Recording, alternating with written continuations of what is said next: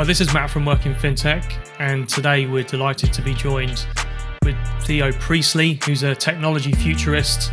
He's a best-selling author of The Future Starts Now, has spoken at TEDx, and spends a lot of time thinking and talking about the metaverse. And today we're joined also with Working FinTech founder member and NFT prodigy Benjamin Ahmed, who's going to be joining me in this interview. So good morning, Theo. Thanks for having us, and it's great to have you on the podcast. Thanks for inviting me again, Matthew. It's great. Thank you. You're welcome. Can you give us a brief introduction to your background, kind of your personal journey and kind of what you're working on today? Yeah, sure. I mean, I come from a technology background. I've been in the technology industry for around 20 years, working on both client side and vendor side. I've done a lot of studying of technology trends and future trends and where they seem to be leading both businesses and society in general. Like you say, I've written a recent book which encapsulates all those trends and where with fellow futurists and where we see a variety of technologies and societal differences all heading. I've been writing about technology trends for best part of 10 years, speaking at industry events for the same time. IoT, 5G, cloud, big data, VR, AR, and like you say, everything just seems to be converging into this one big mega trend called the metaverse. So it's really fascinating to see everything all heading in the same direction and potentially working together as well. And the metaverse has been on everyone's lips for the past couple of months. Why do you think now? And can you talk to us about what you think it is, and does it exist yet with the early stages of it, or is there still a few things that need to happen until it becomes a bit more adopted and understood? Yeah, I mean, we've lived with the metaverse in very early conceptual stages for a very long time. If you look at MMORPGs, for example, you could class those as very sort of rudimentary examples of metaverse because people live in that particular virtual world. They have an avatar. And for non-gamers, can you explain what an MMORPG is? Yeah, massively multiplayer online role-playing games. So World of Warcraft, for example, is a good example. EVE Online, Elder Scrolls Online, all those things that we typically ignore as geek type things because people spend a lot of time on them and they and it's a leisure activity. You can class that as a type of extension of the metaverse where people have socialized, have lived, have almost lived a second life. Second life is another example as well, where people have essentially built second lives and businesses that have generated money. And I think this is where we're starting to see more of an evolution and maturity in this space, is that the metaverse is becoming an extension, a digital extension of our physical reality. That's probably about the simplest way I can put it. You can live there, you can work there, earn money there, learn there. Essentially everything that you can do today in reality, you can do digitally in the metaverse. That's the ultimate goal of where everything needs to head. So a lot of people think NFTs and crypto will power the metaverse, almost as if it's the fuel for the metaverse. What do you think about this, and what are your thoughts on metanomics? What are metanomics? Yeah, metanomics I see is basically the digital economy within the metaverse. And again, it's something that mirrors the physical economy that we have today. And I see NFTs as being a critical component, as well as crypto economics as well, because essentially you're dealing with a digital reality, so you need a digital currency that you can trust. And whether this is based on an Ethereum layer and protocol where you can generate smart contracts, or whether it's Bitcoin, all of that is up for debate right now. But essentially you will own a digital wallet with numerous currencies, much like we do today.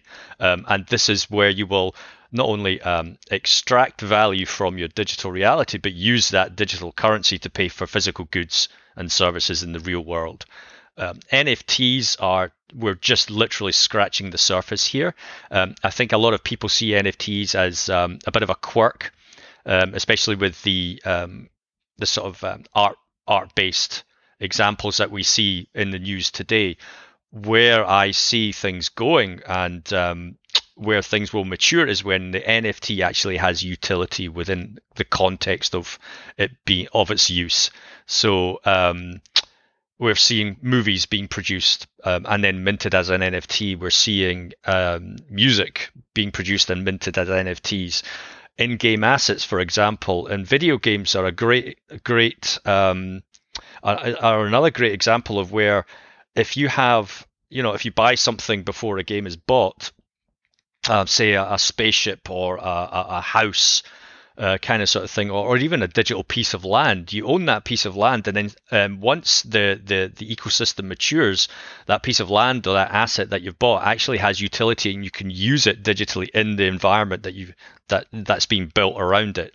So at the moment, you've got an art piece, but it has some limited use. You can display it. You can tell everybody, how much, you own one. You can change your avatars. That's kind of all you can do with it at the moment.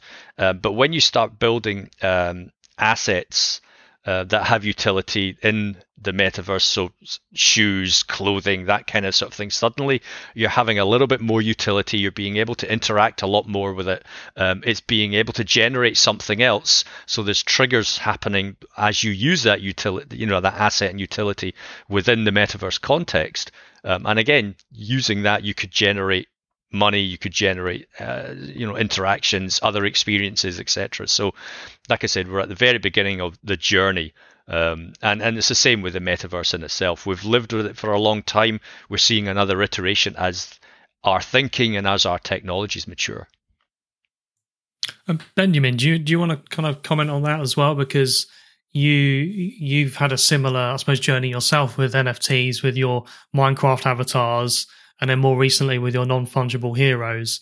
And there's a kind of a roadmap for the non-fungible heroes, isn't there, where you kind of pull together script writers and illustrators and so on to actually take something that's starting off as a digital art and NFTs, but actually to be able to create something commercial, a TV series, merchandise, so kind of physical goods as well as digital. Can you just talk on that and what the idea is around NFH?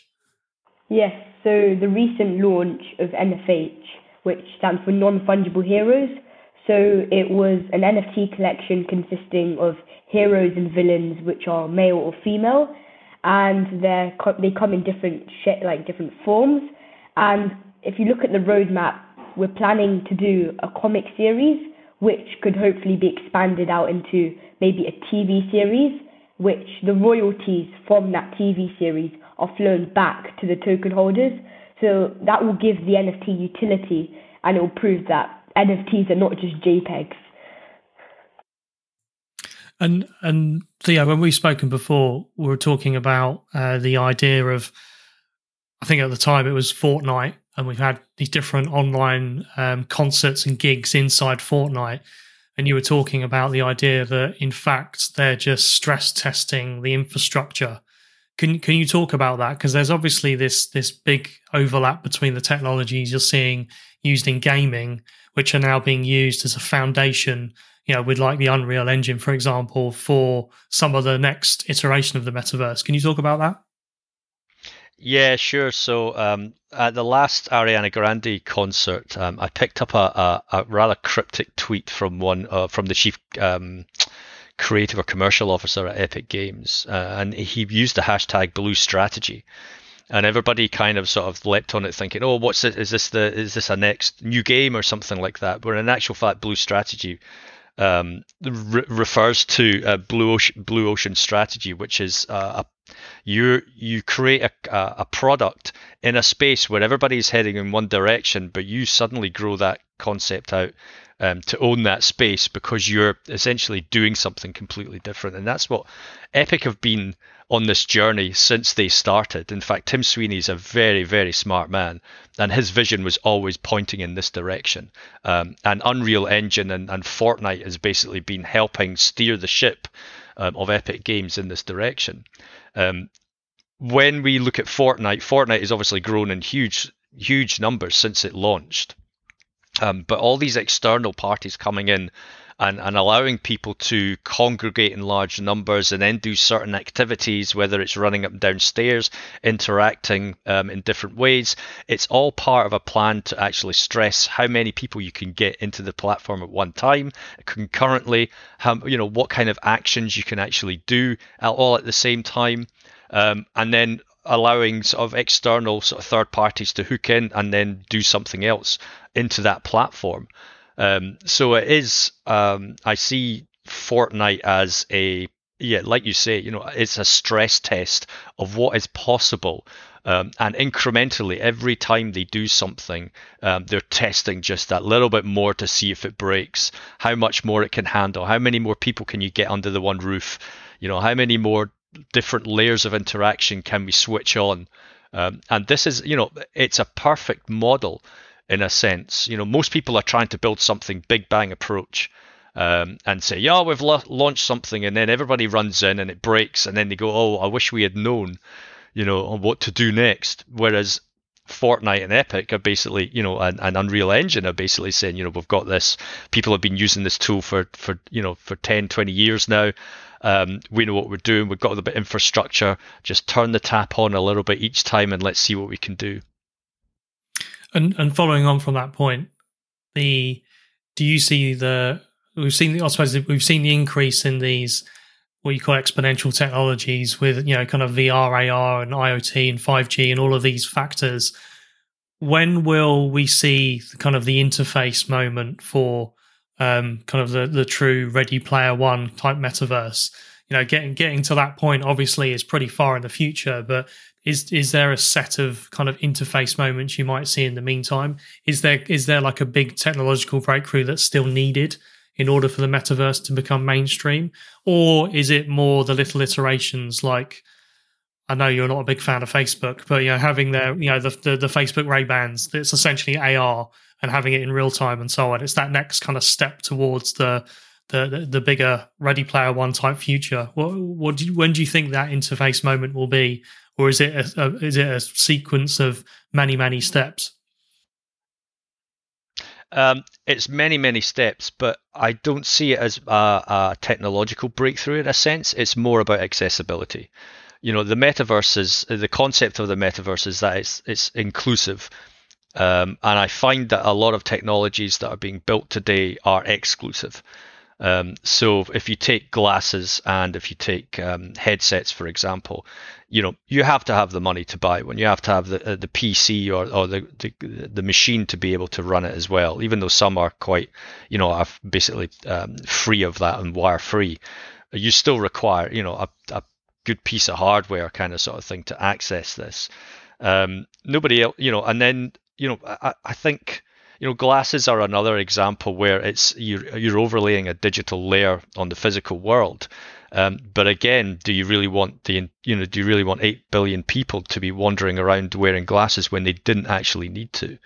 I find that people are ignoring browsers and the mobile phone quite a fair bit at the moment. And in terms of accessibility, there are 7 billion or 7.8 billion mobile phone devices or smartphones out there in the world today, all sitting in someone's pocket. You have the convergence and sort of the release of 5G and 6G, obviously 6G coming along, but 5G technology, which allows upload speeds and download speeds, download speeds of around, 900 megabits per second on a mobile device is just absolutely insane. And if you can think, if you have a screen device, whether it's a mobile phone or an iPad tablet or, that kind of form factor, or even a Chromebook, and all you need to do is open up a browser, and then you have a gateway into, a metaverse environment or a virtualized environment. How easy is that for people? Rather than having, a set of headsets that only a finite number of people can actually access. So, there's a lot of maturity in terms of thinking about accessibility first before we get to anything about technology. And what I've seen some of your articles on this idea of Generation M, where you've got obviously young people that have been born recently, and they are going to be living in this kind of world. So from what you've just said, obviously accessibility is vitally important because there's already, billions lots of people who do not have access to the internet. and it needs to be made easy for those people moving forward as well. The idea of then maintaining human contact in a world where Generation M is growing up in a fully digitized world, how do you kind of see that changing at all? Like, obviously you said it's a bit of a mindset shift, and on a similar note, if there's more of a digital existence, do you think that's going to exacerbate that divide? I mean, it kind of sounds like it probably would do from what you're saying, if it's not an equal level playing ground. Yeah, I mean, we've seen an interesting experiment in a sense with the pandemic about social isolation and exclusion when we've had physical contact removed from us, and we've all started to become more aware and more in tune with being able to live digitally, and having to sort of use the tools around us to connect. And I think that's been a sort of rapid journey over the last 18 months for people who used to think, well, I can live on Twitter or LinkedIn or Snapchat and that's all, or Facebook, and that's all the interaction I kind of need to keep in touch with people. Whereas when you remove the ability to go outside and physically see someone, suddenly you think, well, actually, I want to see, Benjamin or you, Matthew, but not just your avatar. I actually want to see a representation of you that I can interact with. Not a static avatar like on Twitter or something like that. So I want to be able to communicate, see your facial expressions, all that kind of sort of thing. So when we get to something like the metaverse, I think, there will be people like introverts and other people who will be very comfortable with living fully digitally, as long as their avatars can have that kind of level of expression. And again, we've seen, what Epic are doing with MetaHumans. For example, that sort of really fully rendered, digitalized sort of facial and avatar system. And if we get away, we'll migrate slowly away from cartoony type things to something that can allow us to, one, express ourselves in different ways to how we want to look, but two, allow ourselves to fully facially express ourselves. And that'll be through, really sort of advanced sort of motion capture, just by using the camera. That Snapchat has shown that you can do kind of basic stuff with lenses, and camera lenses are getting more and more and more sophisticated, that, motion capture, you don't need the sort of full mocap suit with the dots all over your face kind of thing anymore. So, it's, we are getting to that point where people are going to feel comfortable because the technology allows us to feel comfortable interacting that way. But again, a lot of people see this as a once and done shift. It's going to happen in the next couple of years, and how am I going to cope? It's not. It's a gradual thing.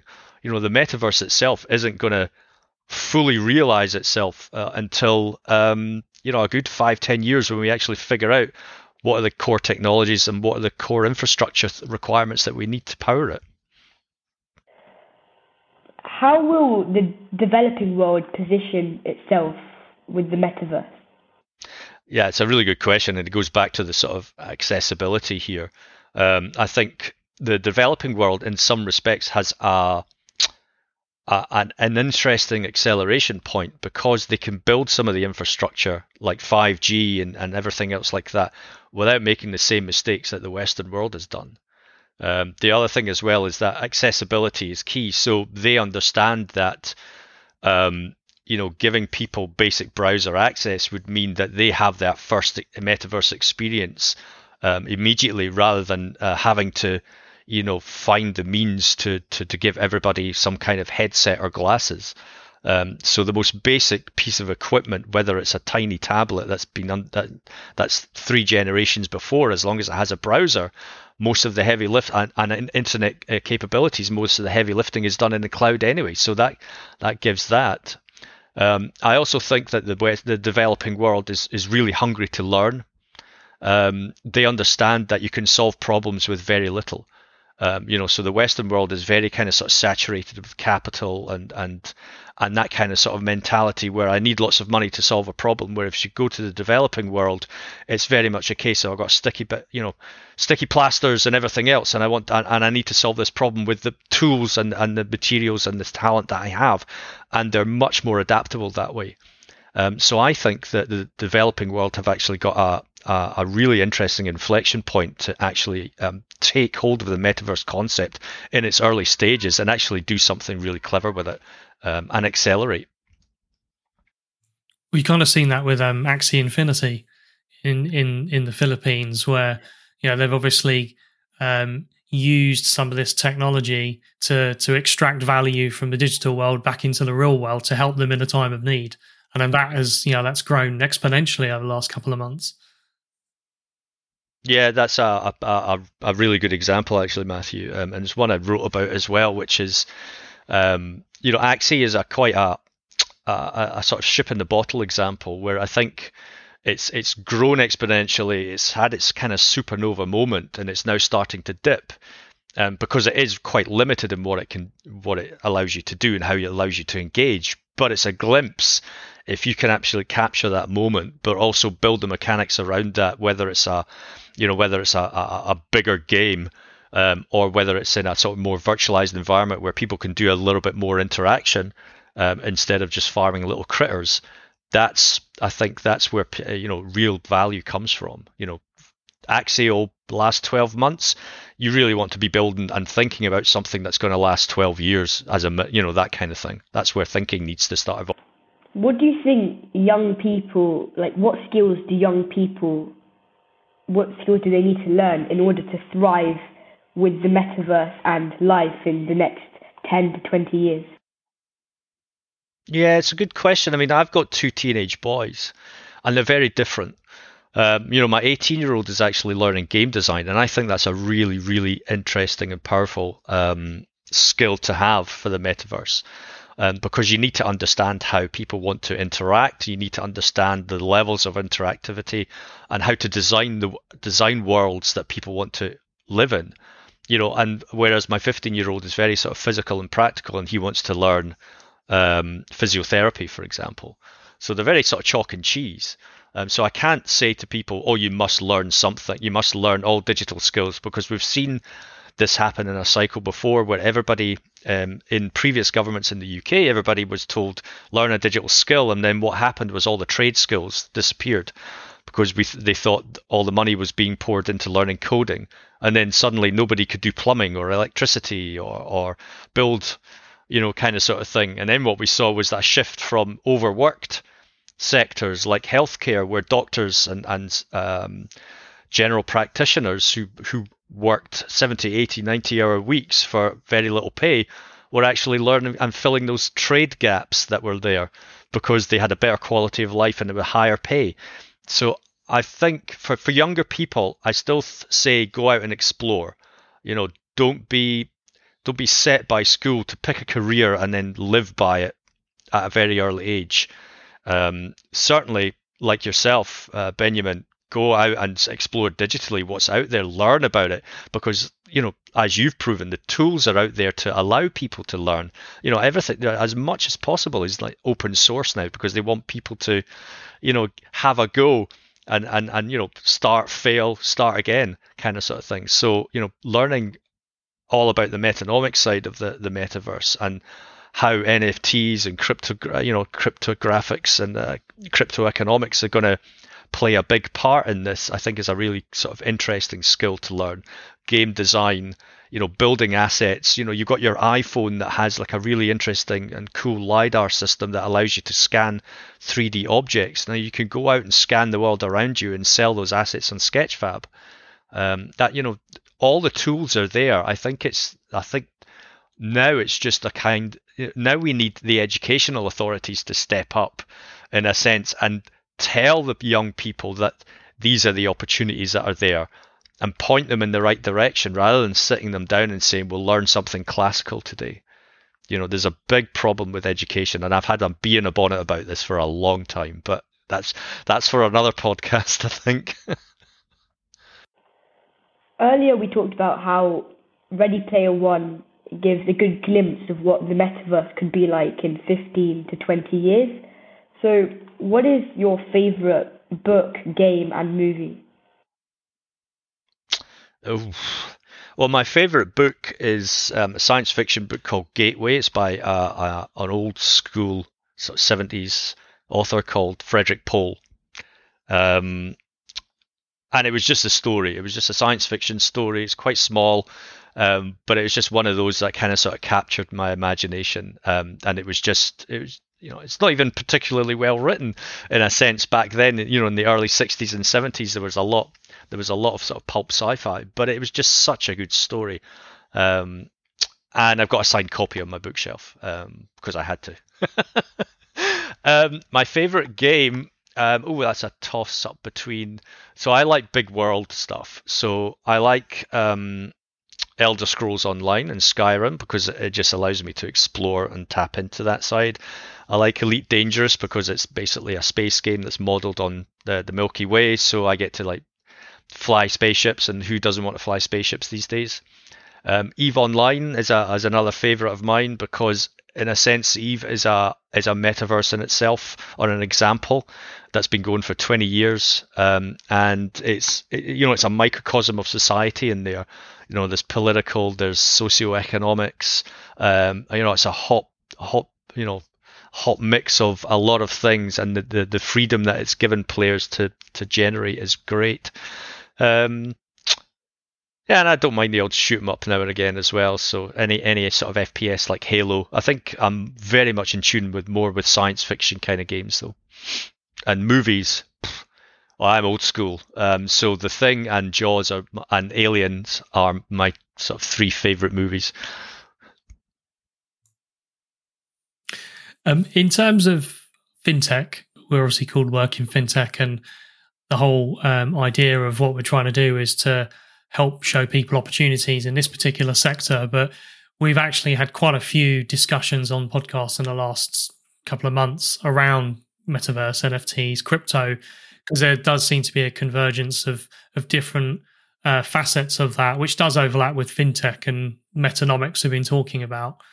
For people who are looking to get into a career in fintech, which could encompass any of those particular things, do you see any particular opportunities at the moment? Like you mentioned, like metanomics. Could you expand on any particular thoughts on that? Or is there any kind of words of wisdom you could provide to young people who are thinking about kind of startup ideas, for example, to take that idea of metanomics and actually create something a bit bigger? Yeah. So for me, if you want to look at that side of fintech, then I would look at, what's happening in the Ethereum space and learn how tokens work, learn how wallets work, learn about all the kind of different side chains that are popping up like Solana and Polygon, and how those work, and how you could potentially help those scale, or build a service on those. Also look at anything that requires a traditional financial layer. So an interesting space that's emerging is play to earn in video games, for example, which is Axie in a sense. Axie has shown the way. Anything that has something like a traditional sort of subscription model, or you have to pay to get access to, suddenly has a very sort of precarious grounds as a revenue model, because crypto economics and metanomics is going to open that right up for disruption. So play to earn is something that is really interesting, because you no longer need to charge people to play a game. They're going to be making money from playing a game, and so are you. But in that sense, everything becomes free, and you're giving them the platform to earn. And so those old styles of taking money from people in various forms are going to be completely transformed. So I would look at those, if you're working in fintech or thinking about fintech or anything that's financial, look at where you can actually turn something on its head using a crypto angle on it. And to finish off, you kind of touched quickly on your journey at the start of this conversation, but you've actually gone into lots of different areas, lots of different roles, and this theme keeps coming up around generalization versus specialization, and how you can learn skills which will help build for the future as you're kind of going forward. But similarly, you can go into certain areas or jobs or roles which you'll fail in, but that is still a learning experience because you get closer to finding what you want and what you like doing. So kind of with that in mind, can you kind of talk about that journey that you've had? And also, if you were to go back and talk to your 18-year-old self, is there any kind of particular advice you would give that might be different from what you did the first time around? Yeah, so I mean, when I was first starting work, my parents said, get a job in a bank, job for life, blah, blah, blah. And that just, I couldn't think of anything worse. If I look at my career now, and certainly everybody around me, younger and old, who has that kind of similar kind of mindset as myself, is that, your basic tenure is now sort of 18 months to 2 years because people want to keep going, keep transferring into something else. I've never, I've wanted to push myself to do something different just because it interested me, not because it meant something as a career choice, and one level up on the career ladder. It was more to do with the fact that I could go away and explore what I could do in that space, and then if I liked it, I would move on to do something else similar, and if I didn't, I would just try something else entirely different, and I'm my personality, I'm comfortable with that. Not everybody is, so I can't sort of say to everybody, do what I do, because it's just, because it's the wrong piece of advice. If I went back in time and said, met myself, I wouldn't actually tell myself anything. I would just say, just do what you're going to do and enjoy it, because, you have to make those stumbles and steps along the way. And, some choices have been bad, some choices have been good. But, if I didn't make them, I wouldn't be here with talking to Benjamin and you. So, there's got to be some positives that have happened along the way to get me here. Exactly. It's always be learning. Okay, on that note, Theo, thank you so much for joining us today. It's been really interesting to hear about your thoughts on the future and all of the amazing possibilities that are here in front of us. And Benjamin, thank you for joining the interview as well.